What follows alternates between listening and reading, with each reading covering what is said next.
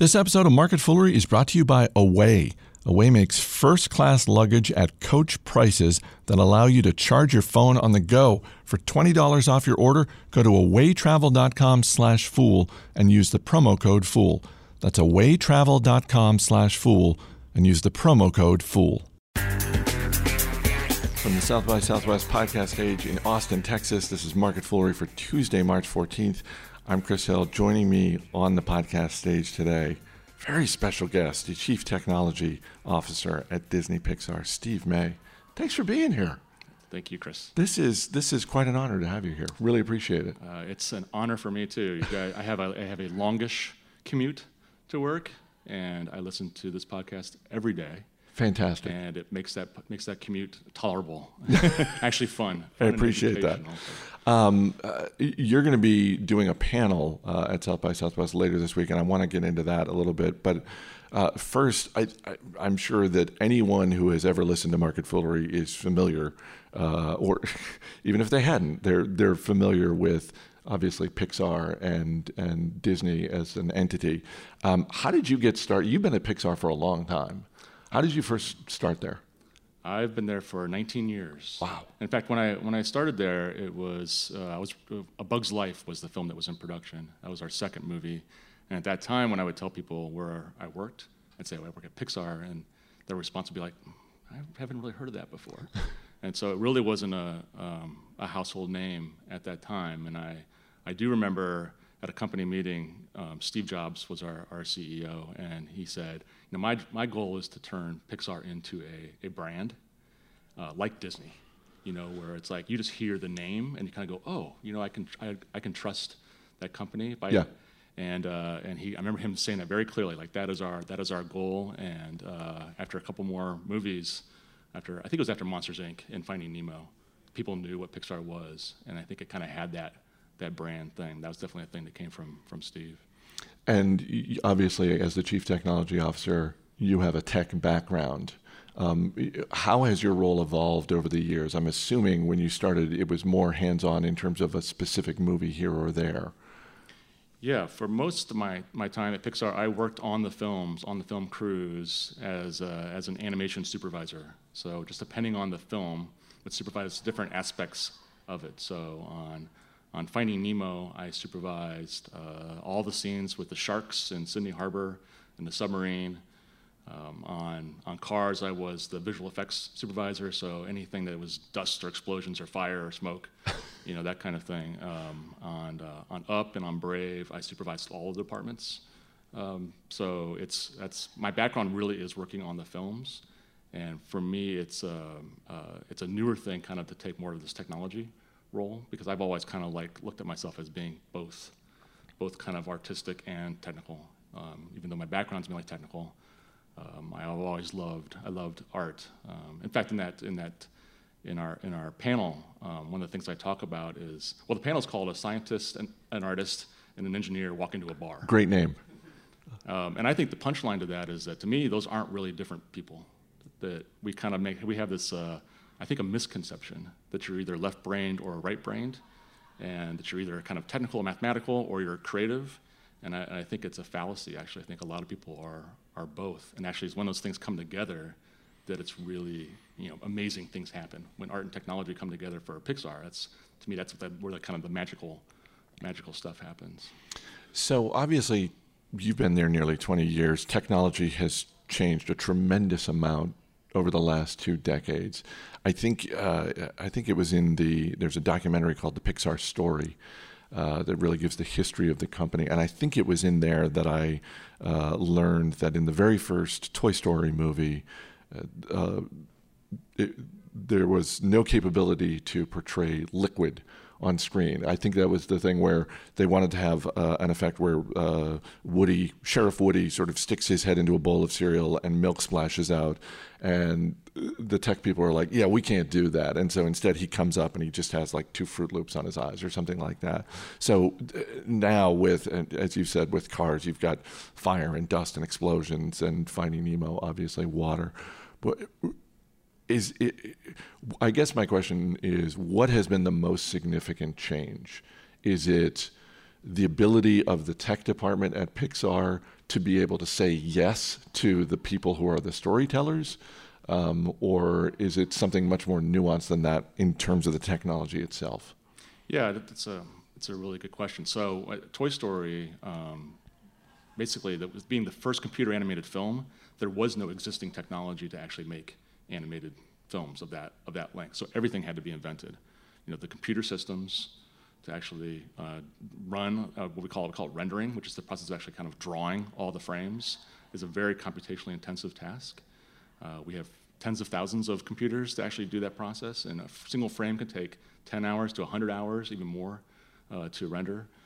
So that had to be invented. The software that the animators use had to be invented.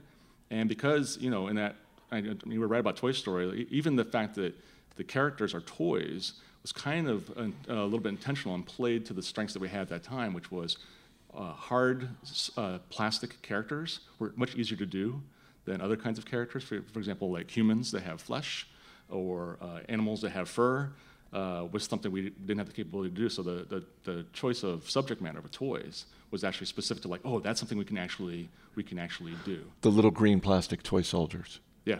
It's just like, great, give us more. If you're in the tech department at Toy Story, you're like, give us more of those. So it was highly constrained at that time as an art form as far as what you could do. Just making a 90-minute film at that time that was computer animated was a huge, remarkable achievement. And then as time has progressed, we've been able to improve the tools so that more artistic animators can use them, which I think has made the movies more visually beautiful over time. And of course, computational power is thousands of times more powerful than we had. I mean, I think my phone is more powerful than the most powerful machines that we had 20 years ago at that time. So you can do much more complicated things. So is the answer now always yes? When the creative department comes, when, you know, whoever is the director of a film, or, you know, someone on the story side, and they come and they say, we want to do this, we want to do X, is the sky the limit now? No. No, the imaginations of the directors and the production designers and everyone else that works on the film still exceeds what we can make with the computer. But our job, or my job, is if a filmmaker wants to create something, the answer is almost never no, we can't do that. It might be like, we can do that, but can we do it, you know, this way? Because that's actually possible. I worked on Monsters, Inc., and I worked on creating the character Sullivan with the fur. That was a time when we had never animated fur before. And it's a very challenging problem, and so the director of the film really wanted to have a hairy monster, and we said, you know what, yes, we can do that, but how about just like one? Right.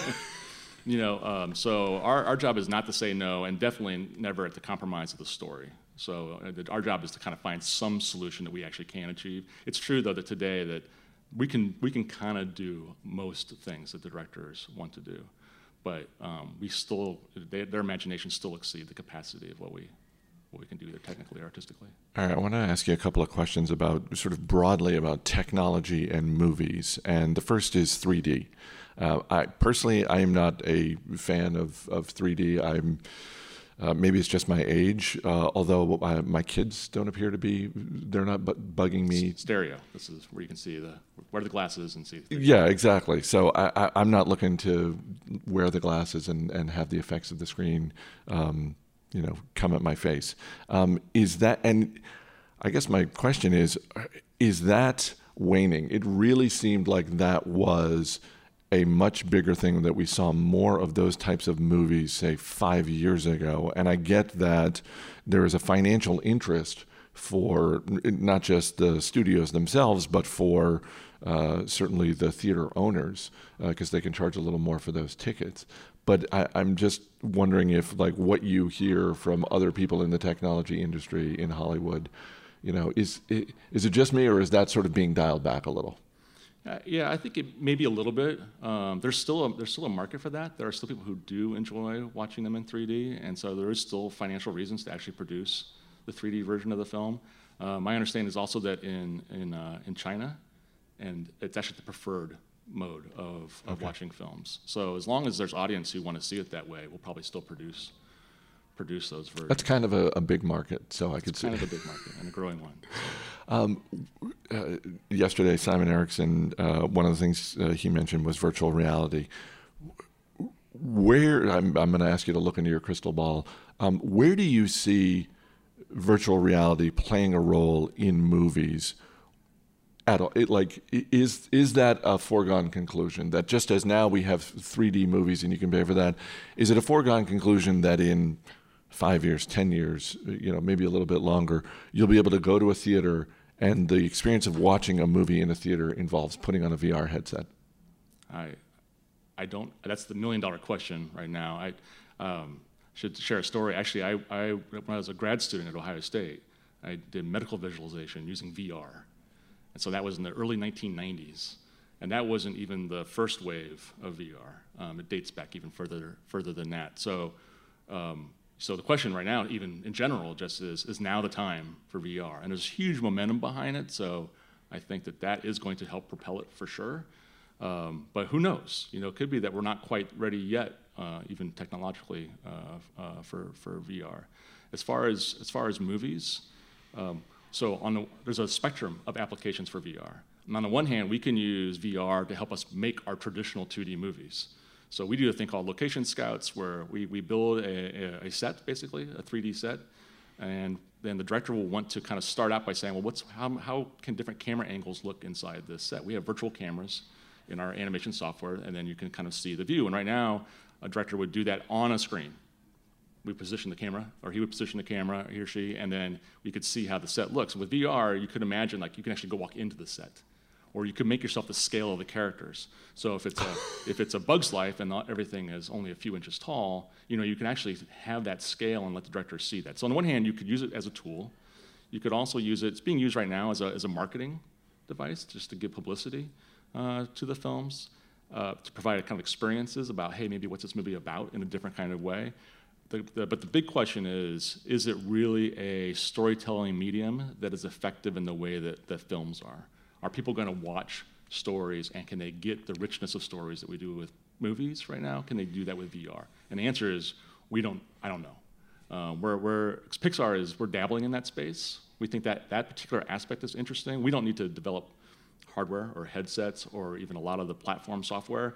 But we could actually, because we have so many great story people, we could actually kind of look at that problem of, can you tell stories with VR, and can you tell what kind of stories there are? So we know movies very, very well, and it's very precise language for how we create the movies, and a lot of tools. Whether it's a close-up or even if we're just talking about the camera, the way we edit the films, the way we use the camera. We have all these devices. We don't know what those same tools and devices are in VR. We don't even know if there are different kinds of emotions that you can evoke in VR than you can in films. So it's a big open question. A number of people are looking at it. We're dabbling there. I think we're just going to have to wait and see. And then even if you produce a compelling story, there's still the financial question of, right. Well, will this thing actually make money the way that our films do? Yeah, and in some ways, it's a much bigger financial investment that the studios and the theaters would need to make, because I don't know what those disposable 3D glasses that they give out at the theater cost, but I know it's a hell of a lot less than a VR headset. Yes, definitely. I got a couple movie questions for you, but first gotta say thanks to our friends at Away. Away makes affordable, high-quality suitcases that charge your phone and start at just $225. You can cut out the middleman, and that's what Away has done, and they're able to offer the perfect luggage made with high-quality materials at a much lower price. The luggage comes in a variety of sizes and colors, and they all cost less than $300. And here's the game changer. The luggage comes with 2 USB ports and a high-capacity battery that allows you to charge multiple devices on the go.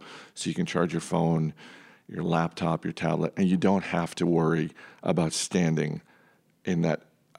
Like now, when we were kids, airports had smoking lounges. I don't even know if they have smoking lounges anymore.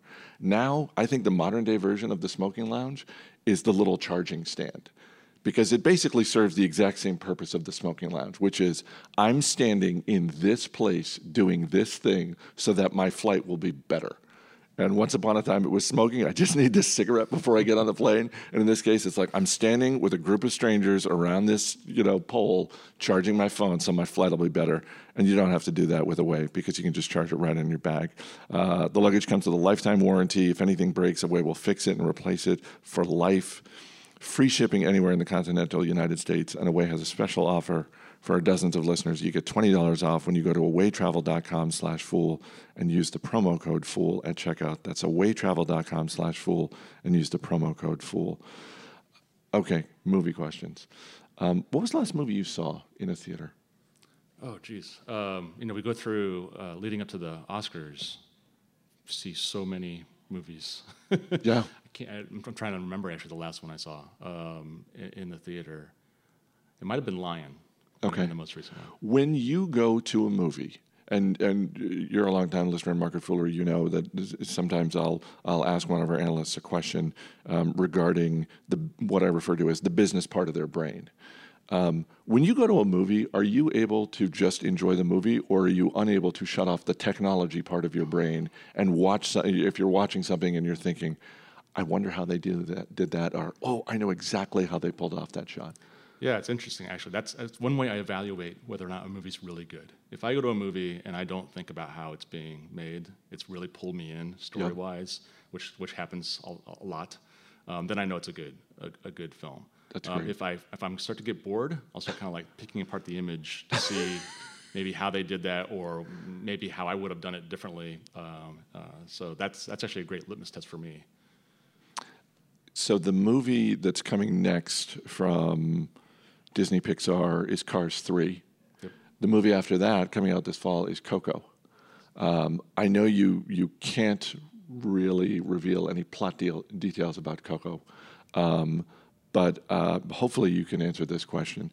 I know there have been, and maybe this happens on every Disney Pixar movie, where there is something new from a technology standpoint that is employed. I remember in the case of certain movies, it's like, oh, well, you were talking about Monsters, Inc. It's like, right, that's where we dealt with fur. And in the case of the movie Brave, it's like, well, we've done hair before. We've never done Merida's hair. For anyone who saw the movie Brave, the protagonist has this amazingly lush, gorgeous red curly hair. I think it's gorgeous, lush, and curly. For you and the tech team, I'm sure you thought of this as like a massive problem to be solved because of the technology involved there. Is there anything in Coco that is something where you said, "Oh, we're going to have to build something new for this," or here's a new effect we're going to have to develop? I'm trying to think. I'm trying to make sure I can say something that won't get the PR team mad at me. You know what? You can absolutely say, yes, there is, and I can't tell you. That's a perfectly acceptable answer. Well, what I would say is that the Coco is about the Mexican holiday of the Day of the Dead, and so part of that holiday is the belief in there being a world of the dead that goes back. It's a city, and it goes back many generations. So it's a little bit like the layers of Rome or the layers of any big city like New York. You go down to lower levels, you find there's another city actually underneath that was there from the past. This world kind of has a city like that, only it's beyond anything that we currently know. And so creating that environment was the sheer amount of complexity because of the hundreds or thousands of years of history that are there. It was probably the biggest challenge on that film, and visually, it's going to be spectacular. So. All right, last question, then I'll let you go because I know you're busy. And this has nothing to do with technology and it has nothing to do with movies. But you mentioned your time at Ohio State. Fox Sports has come out with a very super early preseason ranking for the college football season that will be starting this fall. Ohio State number 2. Oh. How are you feeling about your Buckeyes? Well, those way too early preseason rankings. Yes, the way. I love Ohio State football. Urban Meyer is an excellent recruiter. They seem to lose now a fleet of players every year early to the NFL, and and he seems to be able to restock that every year. So 2 is pretty ambitious, but I like it. All right. It's better than 1. Let's put it that way. You don't want to be 1 starting out the season. That's Yeah, you got a target on your back. way too much pressure. Steve May is the Chief Technology Officer at Disney Pixar. Thank you so much for being here. Thank you. It's been a real pleasure. Really appreciate it. As always, people on the program may have interest in the stocks they talk about on the Motley Fool, may have formal recommendations for or against, so don't buy or sell stocks based solely on what you hear. That's going to do it for this edition of Market Foolery. The show is mixed by Dan Boyd. I'm Chris Hill. Thanks for listening. We'll see you tomorrow. Deep brick red, slick cherry red, shine.